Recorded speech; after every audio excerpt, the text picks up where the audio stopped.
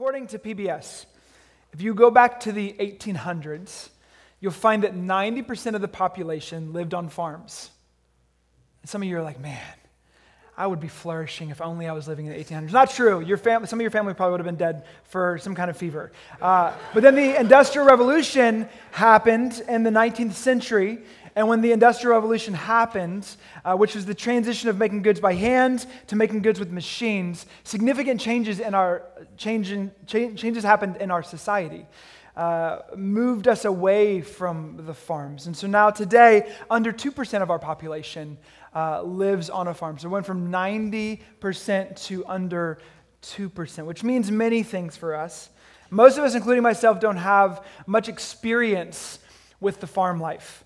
Our best education of learning about a farm would be through being educated through movies like Babe or Charlotte's Web, which teach us about talking animals, which isn't true and is problematic because some of us might believe that they actually talk, and they don't. And so the Bible's filled with agricultural metaphors, some of which can just like shoot over our head. And the text that we're in John 10 this morning is entirely about two agricultural metaphors that are pretty significant. I want to lean into them and find the value of them and allow the text to inform and shape who we are. There's two I am statements that Jesus is going to provide for us in John 10 this morning, both on a farm and both matter to us. And so we're in a series in the Gospel of John where we're doing a teaching series through the entire Gospel. And we're in a section in John 6 through 11 where there's multiple statements that Jesus makes, I am statements. And so we've been hovering over those statements that John is trying to communicate about Jesus. And so we're going to be in 2 this morning in John chapter 10. We're going to pick up starting in verse 1. It says this, "Truly, truly, I say to you, he who does not enter the sheepfold by the door, but climbs in by another way, that man is a thief and a robber. But he who enters by the door is the shepherd of the sheep. To him the gatekeeper opens, the sheep hear his voice, and he calls his own sheep by name and leads them out. When he has brought out all of his own, he goes before them, and the sheep follow him, for they know his voice. A stranger they will not follow, but they will flee from him, for they do not know the voice of strangers." This figure of speech Jesus used with them, but they did not understand what he was trying to say to them. So Jesus again said to them, "Truly, truly, I say to you, I am the door of the sheep. All who came before me are thieves and robbers, but the sheep did not listen to them. I am the door. If anyone enters by me, he will be saved, and will go in and out and find pasture. The thief comes only to steal and kill and destroy. I came that they may have life and have it abundantly." I'd love to pray for us. Father, as we begin our time this morning, I do pray that you would inform us and shape us and transform us through these statements. I pray that we would feel relieved of the pressure to control our lives, and we'd feel the presence of Jesus by his Spirit in the way that he leads and forms and shapes us. Lord, let us be aware of your presence before us. In Jesus' name, amen. Okay, so the first I am statement is, I am the door of the sheep. I am the door of the sheep. This word door is similar to gate. It can be interchangeable. It is the entryway into a pen. And so again, we aren't aware of this, most of us at least. So you have this pen. It can be pretty significant in size, but a pen that the sheep will go into, and where the shepherd has created a places of flourishment for these sheep. And they had to go through this gate or through this door to enjoy all the benefits that the shepherd has provided for the sheep. And Jesus says, I am the door of the sheep. See, for the sheep, they needed boundaries so they didn't run away.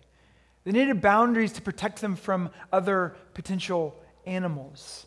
These animals are not the smartest. They have a tendency to need a shepherd to tend to them and to care for them. A shepherd was imperative for the flourishment of as sheep. Near Eastern shepherds would oftentimes sleep in the gateway of the pen to protect and care for the sheep. Again, he would become the protector. He would become the means by which the sheep would enter and exit the pen.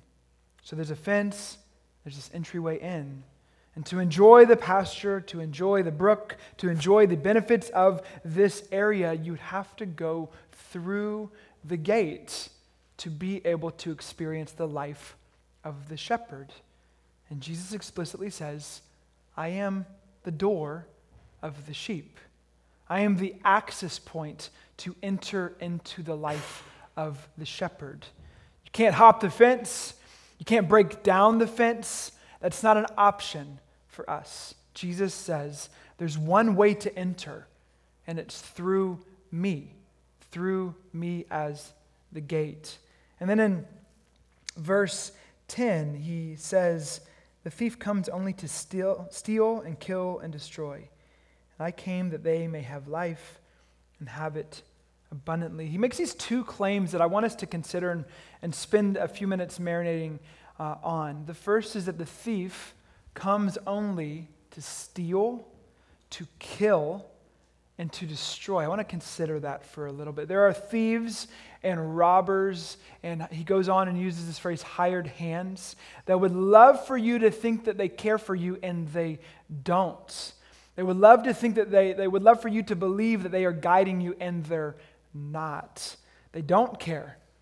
And Jesus reminds us to question their voice and question their influence in our lives. Thieves are people and things, both of which seek to steal, kill, and destroy. These thieves are designed, and desire is to steal from you, kill from you, and destroy your soul.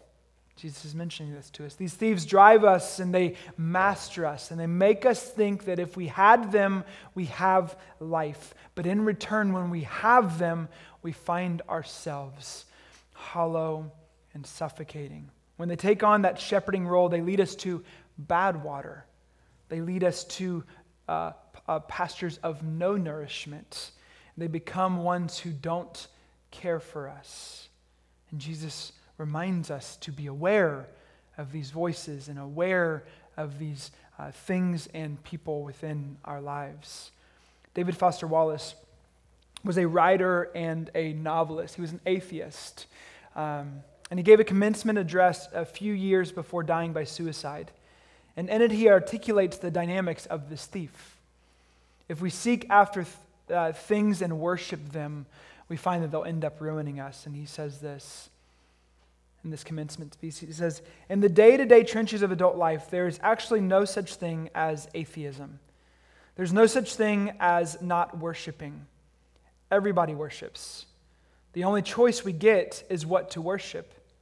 And the compelling reason for maybe choosing some sort of God or spiritual type thing to worship, be it Allah or Yahweh or a Wiccan mother goddess, is that pretty much anything else you worship will eat you alive. If you worship money and things, if they are where you tap real meaning in life, then you will never have enough. Never feel you have enough. It's the truth. Worship your body and beauty, and sexual allure, and you will always feel ugly. And when time and age start showing, you will die a million deaths before they finally grieve you. If you worship power, you will end up feeling weak and afraid, and you will need ever more and more power over others just to numb you to your own fear. If you worship your intellect, if that's what you live for being seen as smart, you will end up feeling stupid, a fraud, always on the verge of being found out. But the insidious thing about all these forms of worship is that they're unconscious. They are default settings. So he puts his finger on the pulse of the human hearts. And the thieves that steal and kill and destroy. I don't know enough about David Foster Wallace to speculate exactly the relationship between what he said here and his death, and if there's some kind of link. But did you hear his premise? He said, these things will eat you alive. He's just changing the language of what Jesus said, that the thieves come to steal and kill and destroy. There's something that ate him alive. See, unless you have a God who can deliver on the hopes you put in these things, they will eat you alive. It will become a thief that will kill and destroy your own life.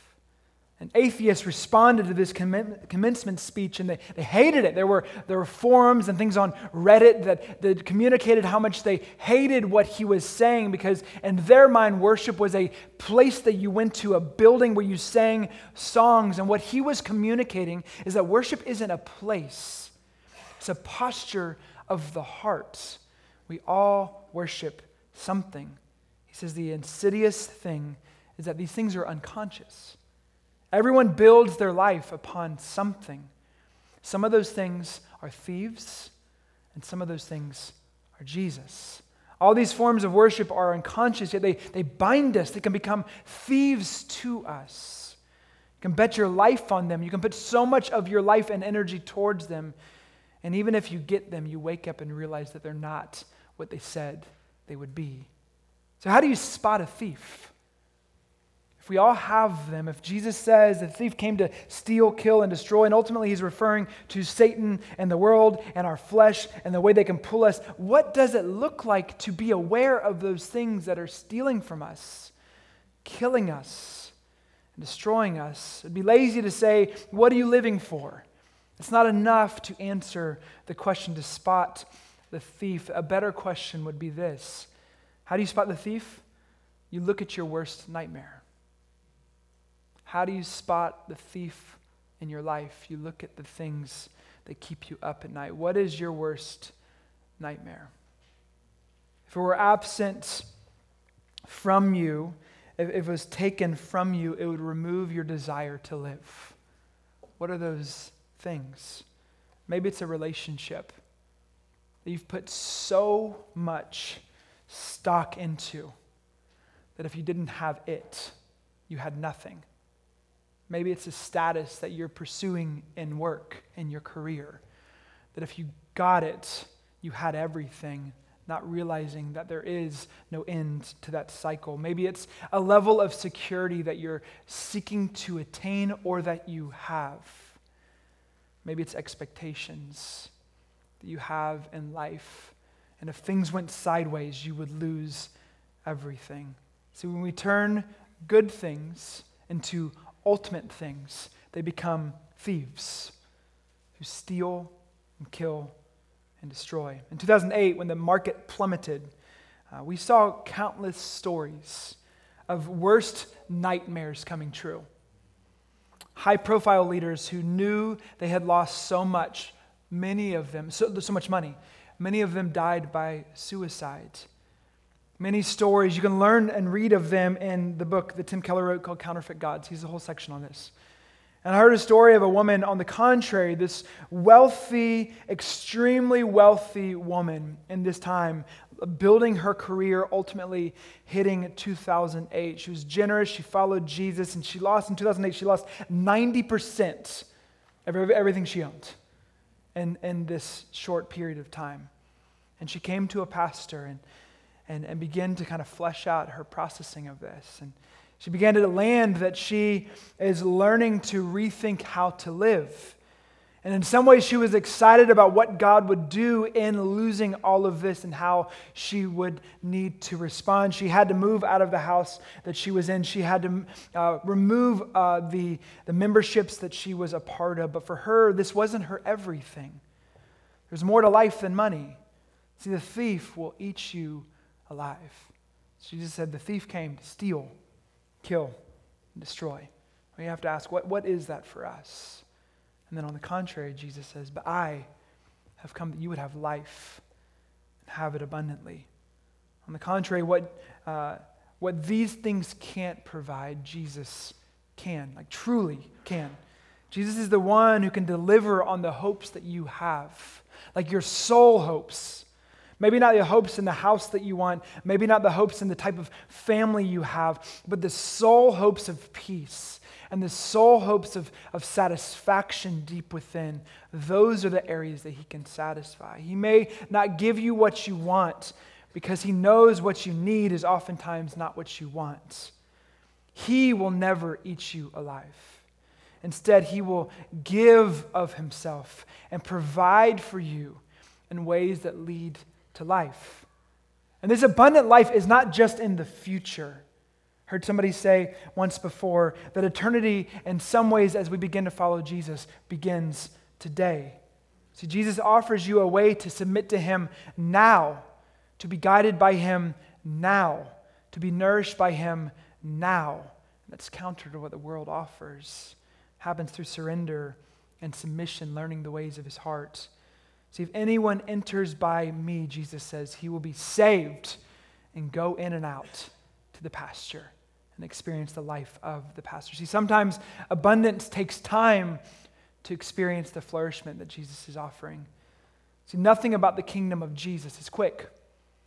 If you want to see abundance in your marriage, sometimes you have to go through years of counseling to experience the benefit of that, to see Jesus pull back areas of your life to experience the goodness that's there. If you want to experience abundance in your parenting, sometimes it takes time, and sometimes it takes two to tango, and sometimes you can put your soul into it, and if your child doesn't, maybe it won't. You won't experience some of the expectations and hopes that you have. It can happen in all areas of life, but Jesus offers us a soul-level abundance. He says, I am the gate of the sheep. The thief comes to destroy, and I came to bring life. We continue this agricultural theme. He isn't just the gate. He is the shepherd within the gate. We read that in John chapter 10, starting in verse 11. It says this, I am the good shepherd. The good shepherd lays down his life for the sheep. He who is a hired hand and not a shepherd, who does not own the sheep, sees the wolf coming and leaves the sheep and flees. And the wolf snatches them and scatters them. Remember that word snatch. He flees because he is a hired hand and cares nothing for the sheep. I am the good shepherd. I know my own, and my own know me. Just as the Father knows me, and I know the Father, and I lay down my life for the sheep. I have other sheep that are not of this fold. I must bring them also, and they will listen to my voice. So there will be one flock and one shepherd. For this reason the Father loves me, because I lay down my life that I may take it up again. No one takes it from me, but I lay it down of my own accord. I have authority to lay it down, and I have authority to take it up again. This charge I've received from my Father. 3 times in these few verses he says not only that he's the shepherd. I don't know if you caught that he describes that shepherd as the good shepherd. 3 times. I am the good shepherd. From Genesis to Revelation, we see this metaphor of God as shepherd, as early as Genesis and as late as Revelation, and throughout the scripture we read that, culminating in Revelation 7:17, where it says, for the Lamb in the midst of the throne will be their shepherd, and he will guide them to springs of living water, and God will wipe away every tear from their eyes. He's the good shepherd. Are you acquainted with Jesus as the good shepherd? Another translation would be the good pastor. He is the good pastor. Friends, you might have heard me say this before, I'll say it again. I am not the senior pastor here. That is not my moniker, it never will be. There's few reasons for why that's the case, and that's not for now, but I will say that pastors rarely uses a noun or a title in the New Testament. In Ephesians 4, we see the fivefold ministry that within the church there's apostles and prophets and evangelists and shepherds and teachers. And then 1 Peter 5, it speaks of the office of an elder, which we are elder-led. And Peter here, this is Peter, not Paul. Peter references the value of the chief shepherd, that we serve under his authority, that we all experience Jesus as our shepherd. All through the Gospels, when we hear that Jesus is our shepherd, it's implied that he's also our pastor. I am the good shepherd. He is our chief pastor. Jesus is your pastor. What does it mean that Jesus is our shepherd? It means that he guides you. He guides your life.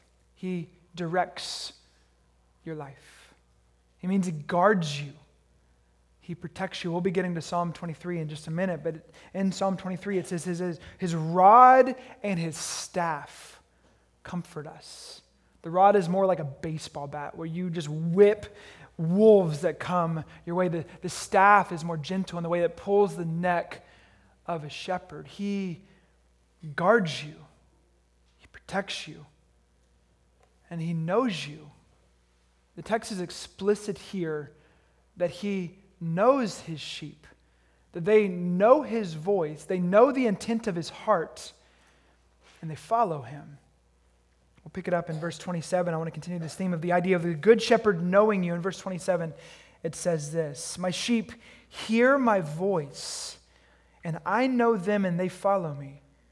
I give them eternal life, and they will never perish, and no one will," again that word, "snatch them out of my hands. My Father who has given them to me is greater than all, and no one is able to snatch them out of my Father's hand." And he says, "I and the Father are one." There's security in these potent words that Jesus knows his own, and that no one or no thing or no animal or no entity or no reality can snatch his sheep from his hands. I want us to feel this. I don't want to get lost in theological debates, but I want us to feel the dynamic that Jesus says that we cannot be snatched from his hand. I want us to feel it that when he says, "I know them," when he says, "They will follow me," that I give them eternal life, that they will never perish. See, life will make you bleed, yes, but you will never be lost and you will never be ruined when Jesus is your shepherd. Paul says this in 2 Corinthians 4. He says, "We are hard-pressed on every side, but not crushed. We're perplexed, but we're not in despair. We're persecuted, but not abandoned. We're struck down, but not destroyed. Therefore, we do not lose heart, though outwardly we are wasting away. Yet inwardly, we are being renewed day by day. For our light and momentary troubles are achieving for us an eternal glory that far outweigh them all. So we fix our eyes not on what is seen, but on what is unseen. For what is seen is temporary, but what is unseen is eternal." And life's going to hurt at times. It's going to be confusing. We're going to feel the pressing of it, but it will never destroy us. It will never lead us to being despaired. It will never crush us because we have a shepherd who cares and guides. We might get fleas. We might have a leg that breaks, but he holds us and he cares for us. And he protects us. No one will snatch them out of my hands. He refers to his hand and his Father's hand. And no one will snatch his sheep out of their hand. Not a wolf, not a thief, not a robber. So what is he trying to provide for us? If we were to listen to this for the first time, what is he saying to us? He's providing security that you are held, you are guided, you are guarded. You are known by a shepherd who is leading your life. Someone is over your life, and we are under his care. He knows where we're heading, and he's out in front of it all. He doesn't just know you, but he's willing to lay down his life for you. He says that within the text, that he is the type of shepherd that doesn't show up just because he's getting paid, and when a wolf comes, he's like, "I'm out, that's scary." But he leans in. He's a shepherd that leans in and is willing to give his life to protect his sheep. He goes on, we already read the text where he says that he willingly lays down his life. There ain't no wolf that can take his life, but he'll lay down his life for his sheep. He's the type of shepherd that gives his all for us. He's willing to risk his life for the sheep. Friends, Christ loves the church, and he gave himself up for her. This is the good shepherd that we serve in this text. And we land with this profound picture there. The story goes on and there's tension that happens. Actually, they pick up stones to throw at him yet again for the third time in the Gospel of John. He's building towards a specific end in a moment. He actually uses this argument tactic called an ad hominem to stall the crowd by saying, we're all gods. And so he doesn't say that to make us believe. Some have made the argument that he's now saying that we're all gods and he's not God. And that's not his point at all. He's actually just stalling the crowd from what they want to do so he can extend the testimony of his word and work. That's just a sidebar. But we land with this profound picture of assurance, this picture of care, that he will provide what nothing else can. He will provide what the thieves cannot. He offers us living water, and he's the bread of life. He is the good shepherd. This points to the language in Psalm 23, and Charles Spurgeon says this about Psalm 23, verse 1, that the Lord is my shepherd, I shall not want. He says, we have all things and abound, not because I have a good store of money in the bank, not because I have skill and wit with which to win my bread, but because the Lord is my shepherd. We have a shepherd who cares for us. So much of our baggage from our parents or our guardians prevent us from believing that he's able to care for us. So we spend a lot of our life, if we don't actually go through the kind of unworking of some of our experiences growing up, we can spend our entire life feeling the pressure to be in control of our life, making sure it turns out in the way that we expected, and living frustrated that it doesn't turn out the way we expected. And a part of our journey of following Jesus is learning to let go, to be reformed. That we might have been deformed, but learning to be reformed and ultimately transformed by Jesus as our good shepherd. I have to ask you, are you acquainted with Jesus as the good shepherd? In one of Dallas Willard's books, Life Without Want, Life Without Lack, within it he breaks down briefly Psalm 23 and gives brief commentary within it. I wanted to just end our time together just being reminded of what it means that God is our good shepherd. And so the way we're going to do this, I have a URL up here that you can get to later. We're going to go through this together. It's pretty good stuff. And so some of you might want to feel like you need to write it down or take a picture of it or something. And I don't want you to do that.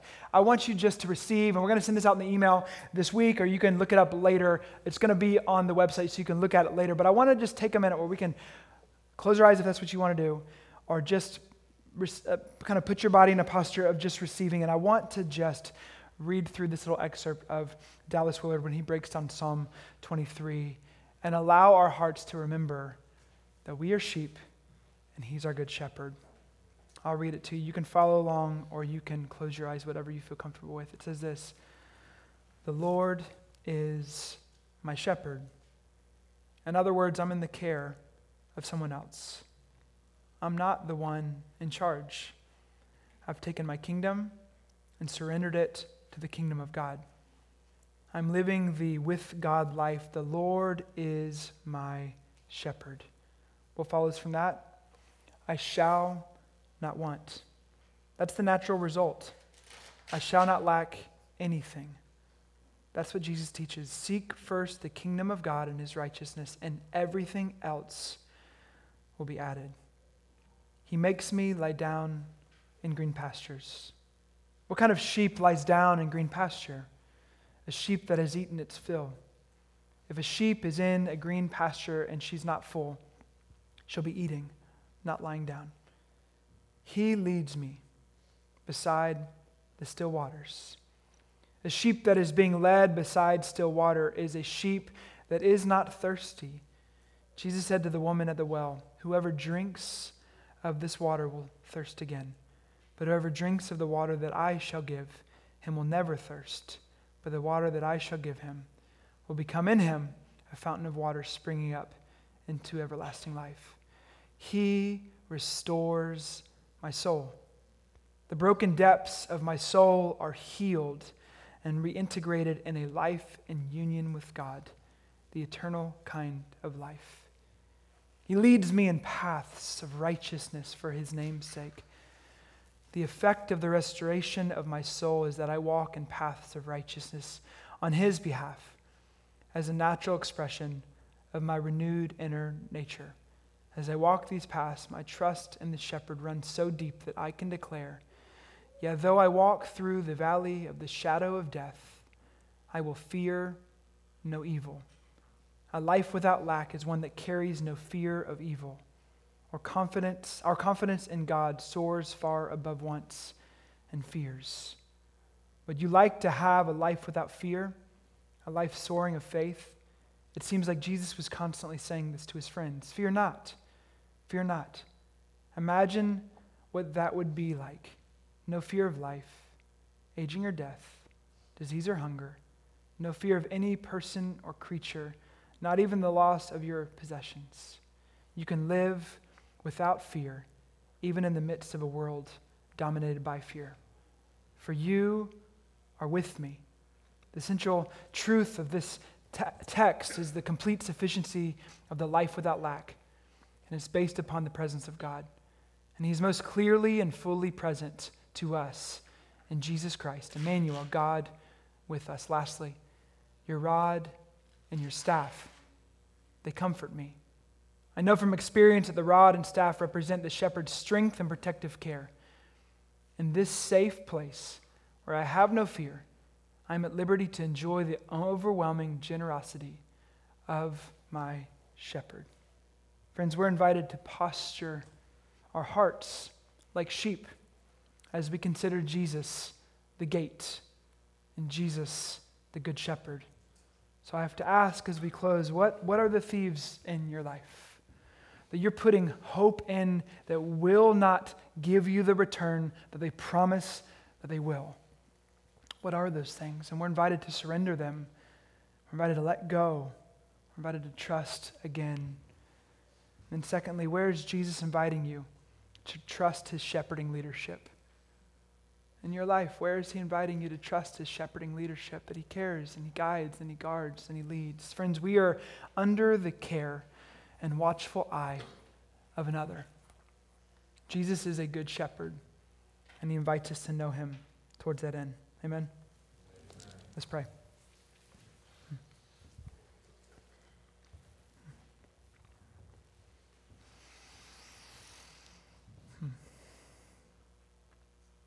I am the gate of the sheep.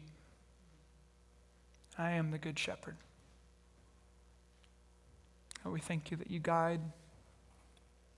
We thank you that you guard, that you lead, that you hold the keys of death and Hades. Nothing, no one, no thing can snatch us from your hand. We thank you for the security and the mystery and the beauty of your pursuit and care. So this morning I pray that we would feel your strong, tender care and the way you guard and guide our lives. Lord, where there are thieves within our lives that we're pursuing or seeking or trying to find meaning or satisfaction or fulfillment or purpose, let us see them for what they are. I pray you'd help us to open our eyes to see them for what they are, puny and insufficient and unable to provide what we think that they can provide. And in return, I pray you'd help us to trust you more fully. Thank you that you're a shepherd, and we have everything we need. In Jesus' name, amen.